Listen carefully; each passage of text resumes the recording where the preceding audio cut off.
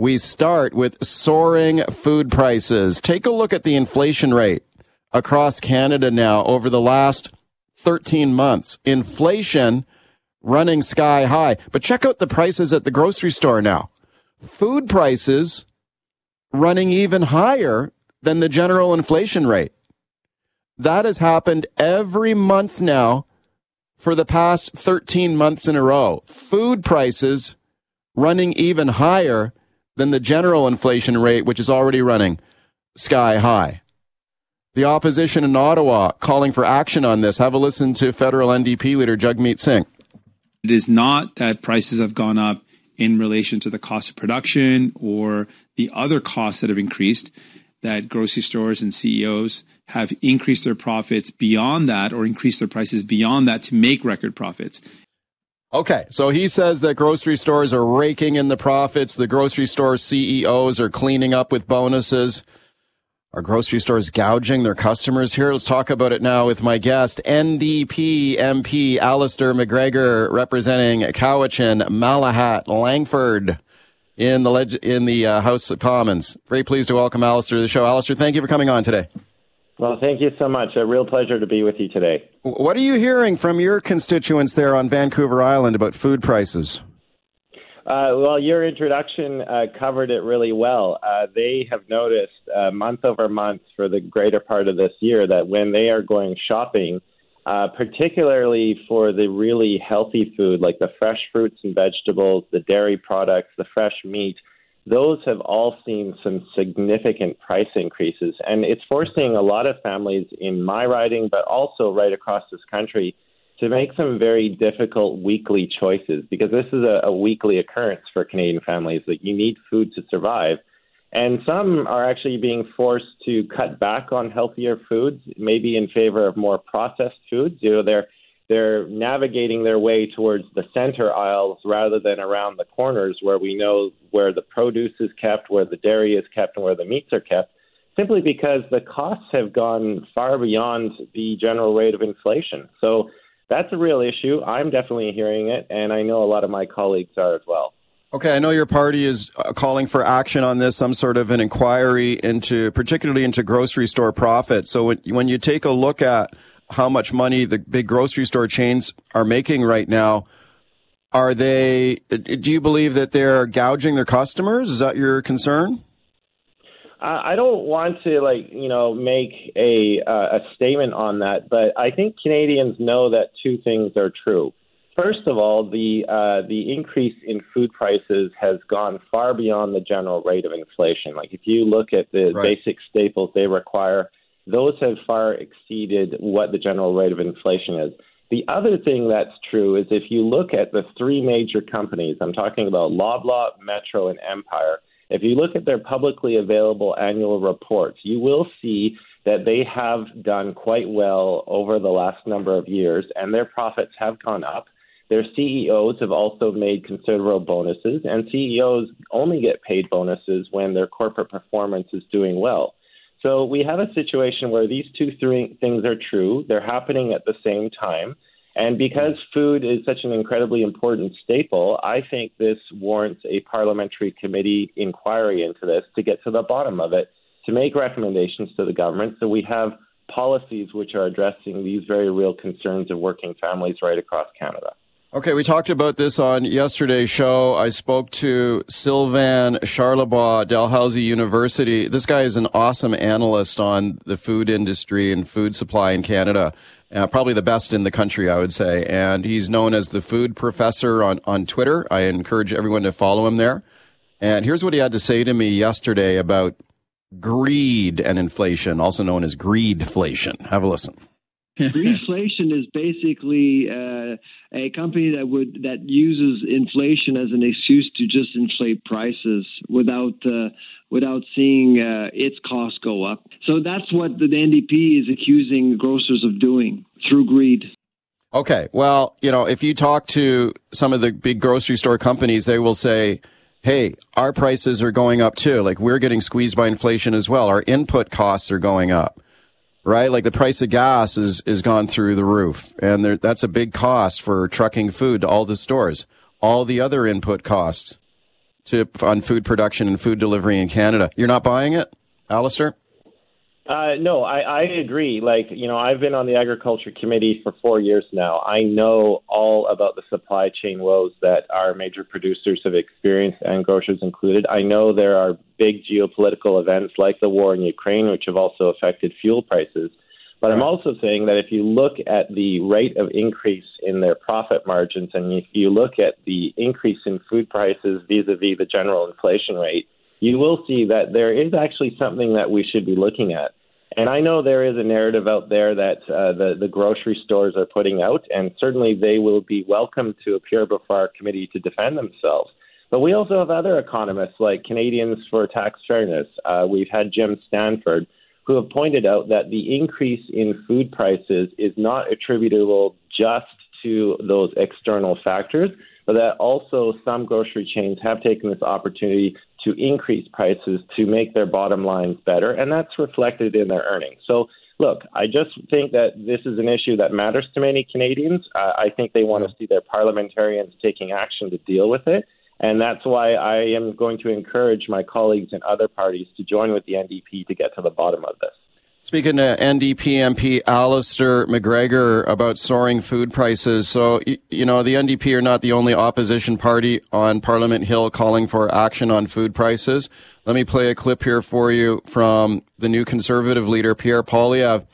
And he's pointing a finger somewhere else, not so much at the groceries chain, the big grocery store chains, but he's pointing a finger at Trudeau and high taxes in Canada, especially the carbon tax, saying that's driving up food prices, even for Canadian produce, like Canadian tomatoes, for example. Here's Poilievre in the House of Commons this week on that, and I'll get your thoughts. So what is the consequence of the tax on these tomatoes? Well, it is at times more expensive to buy a Manotick tomato in Manotick than a Mexican tomato in Manotick. Why? Because the taxes are lower in Mexico, even though the pollution is higher. Okay, so he's talking there about Manotick tomatoes grown in Ontario, saying that sometimes they're more expensive than tomatoes grown in Mexico. And he blames the carbon tax. What do you think of that? I have 2 points to respond to the Conservatives. First of all, they tend to completely ignore the inflationary pressures that are coming about because of climate change. Every farmer I've talked to at the committee over the last 4 years, they will tell you they are on the front lines of climate change. They are being affected by droughts, by extreme weather events. These all have impacts on our supply chains and our ability to provide food. The other point I would say in response to the Conservatives is as much as they like to complain about the carbon tax, they say almost nothing about the record profits that oil and gas companies are raking in right now off the backs of hardworking Canadian families. So if you're going to complain about the carbon tax but stay silent about massive corporate profits, well, there's an extreme disconnect. And I hope a lot of your listeners take time to look at the earnings that oil and gas companies are making right now, because they are raking it in, and it is all coming off of working families' backs. Okay, last question for you. Just getting back to food prices. So you're calling for hearings on Parliament Hill, like you want these grocery store CEOs to show up in front of your committee and answer questions about high food prices. Is that right? Like, what are you hoping to accomplish there? Yeah, so we want to have them. We also want to have other representatives, representatives of workers in the grocery chains, economists. We also want to have representatives of consumer protection groups. Ultimately, we want to have a proper hearing of these events, get all of the evidence before us, all of the testimony, so that we can produce a well-rounded report with some strong recommendations on what the federal government could be doing to alleviate these concerns. We don't yet know what those will be. We haven't had the study, but I ultimately want us to have some concrete proposals that the federal government can act upon. Well, what could they possibly do? I mean, you're not talking about price controls, right? You're not going to force companies to lower their food prices. Is that what you're talking about?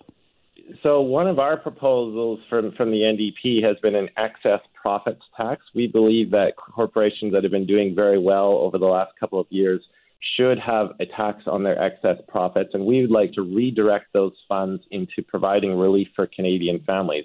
I also think that with the concentration of corporate power in areas like the grocery chain industry, maybe there's a bigger role for the Competition Bureau to play in this, so that could be a policy decision as well. So those are just a couple of examples.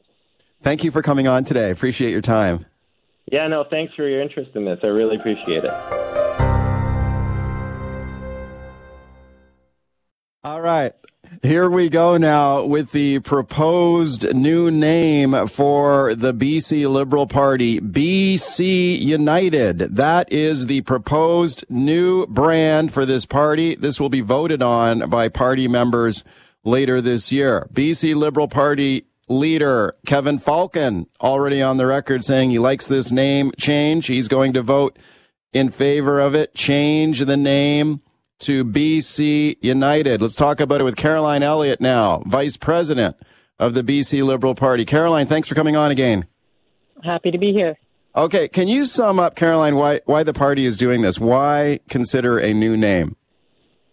Well, I mean, changing the name of the BC Liberal Party, it's something that's been discussed in general terms for the better part of 2 decades, I think. But in this particular case, what we're talking about it as is one part of an overall renewal process that's actually already well underway. And we can talk about that in a minute if you want.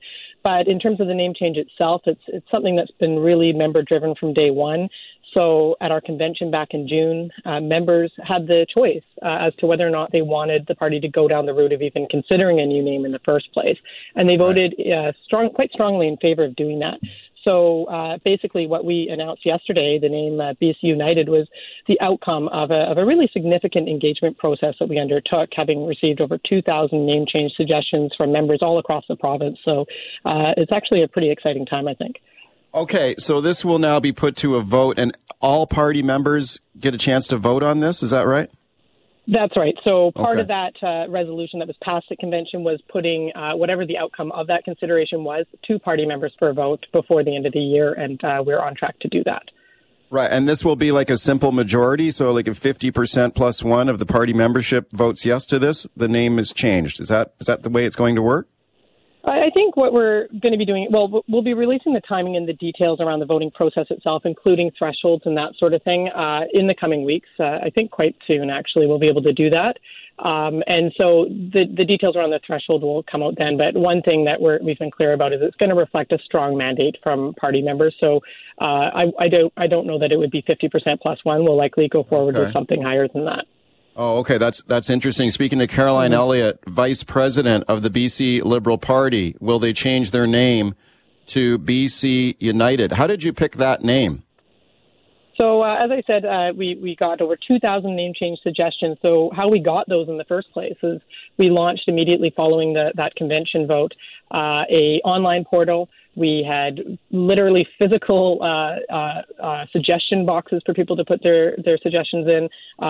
We had the Summer Leaders Tour where people could click on QR codes and things. So we really kind of went out there and solicited feedback from our members. And the way it was selected is you go through the names, you get like this huge list. It's open-ended, right? So there were hundreds and hundreds of just one-off suggestions, some quite funny ones that are clearly jokes, and some we can't use because they're either already registered with the Elections BC or they're just unsuitable. Maybe they're registered. An example of that is BC One, for example, which is a global TV show. So, we go through, we take out the ones that obviously we can't use and things. And what remained was just a really clear member preference for the name BC United. And the kind of neat thing actually is the kind of second and third contenders that we saw, they weren't nearly as popular, but things like BC Together or One BC, or even actually BC Party was one of the suggestions, which is unavailable to us as it happens. But still, all of those, I think, really reflect that same sentiment that BC United does, which is sort of coming together for that common purpose, which is really what we're all about as a party. Right. And the BC Party idea name, that was not available because that's already a party in BC. Is that right? That's right. So that one, so anything that's, not to get too technical, but anything that's registered to Elections BC or has been registered within the past 10 years essentially is unavailable. So that includes all kinds of names. Actually, the list is 5 pages long, and BC Party is one of those. Yeah. Yeah, and I understand the name BC First Party is also taken. Yeah, I believe so. I actually don't have the list in front of me, but I think it is, yeah. Okay, that's interesting. Let me play a clip here for you from NDP Cabinet Minister Ravi Kahlon. Get your thoughts on this. He's not impressed With the name change being considered here, here's what he had to say. It's to the core Kevin Falcon trying to hide his record. I see this as a bit of an attempt to change his history and change the path of his party. Falcon trying to cover his tracks and his history with the Liberal Party in the past. That's what this is about. That's what he says. What do you say to him? Well, first of all, I actually think the new Democratic Party should probably be considering a name change given their undemocratic leadership election process that's underway, but I won't go there. We expect that comment from them, and that's fine. And the truth is we're under no illusions. Like, renewal is way more than a potential name change, and our leader, Kevin Falcon's been clear about that from the start. So, as part of our overall renewal, of course, we've got our dynamic, kind of energetic leader in Kevin Falcon, newly elected in February. We've got some fantastic candidate recruitment. Look at Eleanor Sturko, our MLA-elect in Surrey South. She's one example of the kind of people that we want running for us, and we're going to be out there trying to attract the best and the brightest like her to get them on the ballot from all kinds of communities. Are you worried about potential Justin Trudeau and his sort of declining popularity right now? If you believe the opinion polls nationally, there's been a bunch of them now showing the federal Liberals under Trudeau going down, the Conservatives going up here under their new leader, Pierre Poilievre. Was that a factor here in considering dropping the Liberal Party brand because you don't want to be linked to Trudeau? No, that's not what's driving it, really. And I think our thought this whole time has been to be very respectful of the name that we've won many elections under. We've governed very well under in terms of the BC Liberal Party name. It's not about getting away from that. I think it's really about just being having a name that more accurately reflects our coalition. And it's not just federal affiliation. Of course, we're made up of federal Liberals, federal Conservatives, and people of no federal affiliation whatsoever. But more importantly, I think we're a coalition of people from various parts of the province. People talk about the rural and urban divide, for example, and we believe we can bridge that. And that's just one example of the kinds of diversity that we can reflect in a coalition like this. Okay, we're following it closely, to say the least. Thank you for coming on to talk about it. Happy to do it. Thank you for having me. Okay, thanks a lot. Caroline Elliott there, Vice President of the BC Liberal Party. Let's go across the aisle here, speak to the NDP MLA Andrew Mercier joining me now. Hi, Andrew. Hey, how you doing, Mike? I'm good. Thanks for coming on. What do you think of this idea, new name for the BC Liberal Party, BC United? Well, Mike, I think it's a lot like someone getting fired from a job for poor performance and then showing back up to the workplace with a resume and a fake name. You can't hide who you are. Kevin Falcon can't hide his record. When he was in government, he spent his time cutting taxes for the wealthy while jacking up MSP, ICBC, and tolls on bridges. A name change isn't what British Columbians are asking for now. It doesn't address the problems that they're facing day to day. It's cosmetic. Okay, so you think this is about Falcon hiding his record, covering his tracks, and his role in previous Liberal governments? Yeah, I think this is about Kevin Falcon trying to say, hey, look over there. Don't look at what I've done. Look over there. And trying to hide from the association with his time in government. Look, when Kevin Falcon was Minister of Health, he stood up and he promised everyone a family doctor, GP for me. He said, you'll all have a family doctor within 5 years. While he was promising that, the situation got worse. And not only did it get worse, he didn't stick around for the full 5 years. He turned around and he was out working for property developers by the end of it. Okay, I would suggest to you, Andrew, that if the NDP could have a vote in this, they would vote for the Liberals to keep their old name, because that's what you guys just want to keep kicking them around, kick that party around for as long as possible, and that a new party name is a threat to the NDP in the next election. What would you say to that?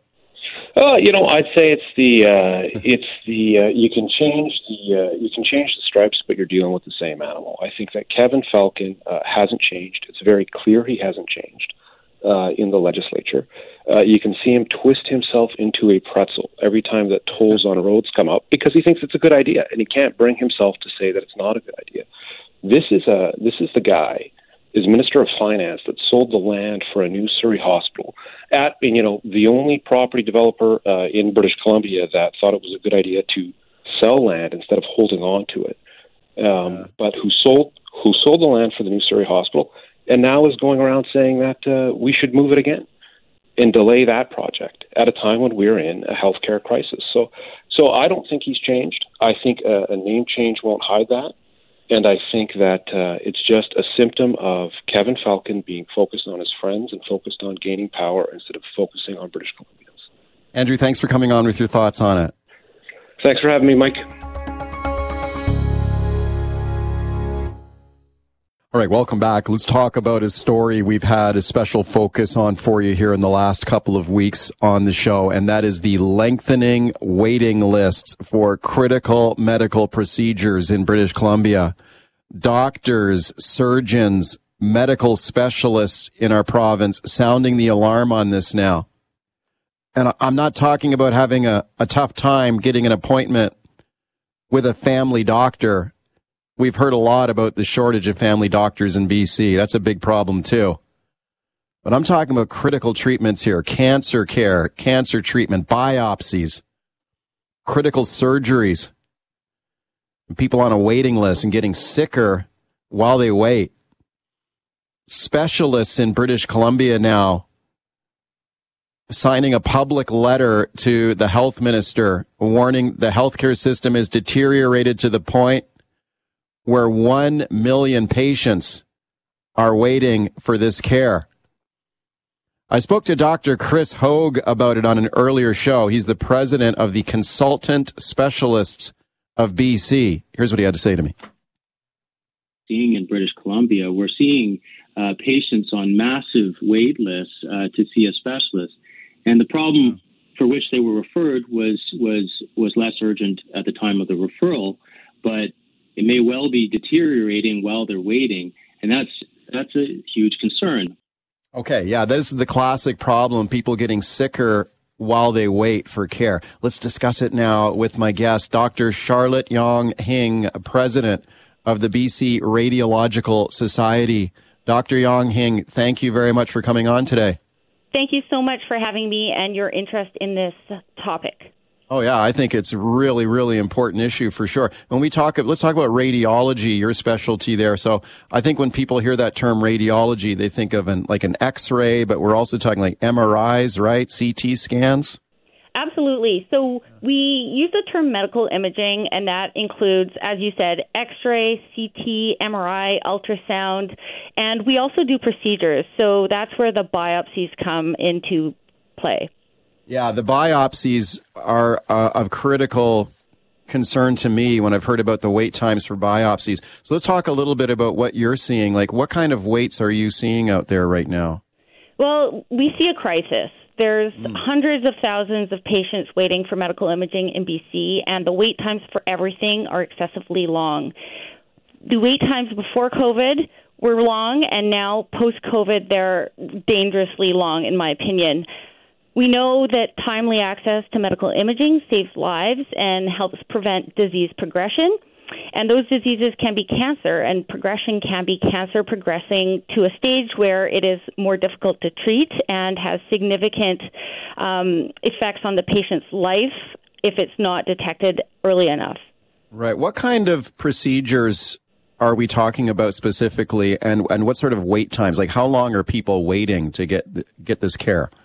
For example, patients who are recalled from their screening mammogram and need biopsies are waiting upwards towards 4 months. And I think that as we get closer to Christmas, there's always a delay over Christmas, so we're probably going to be booking patients into mid-January soon.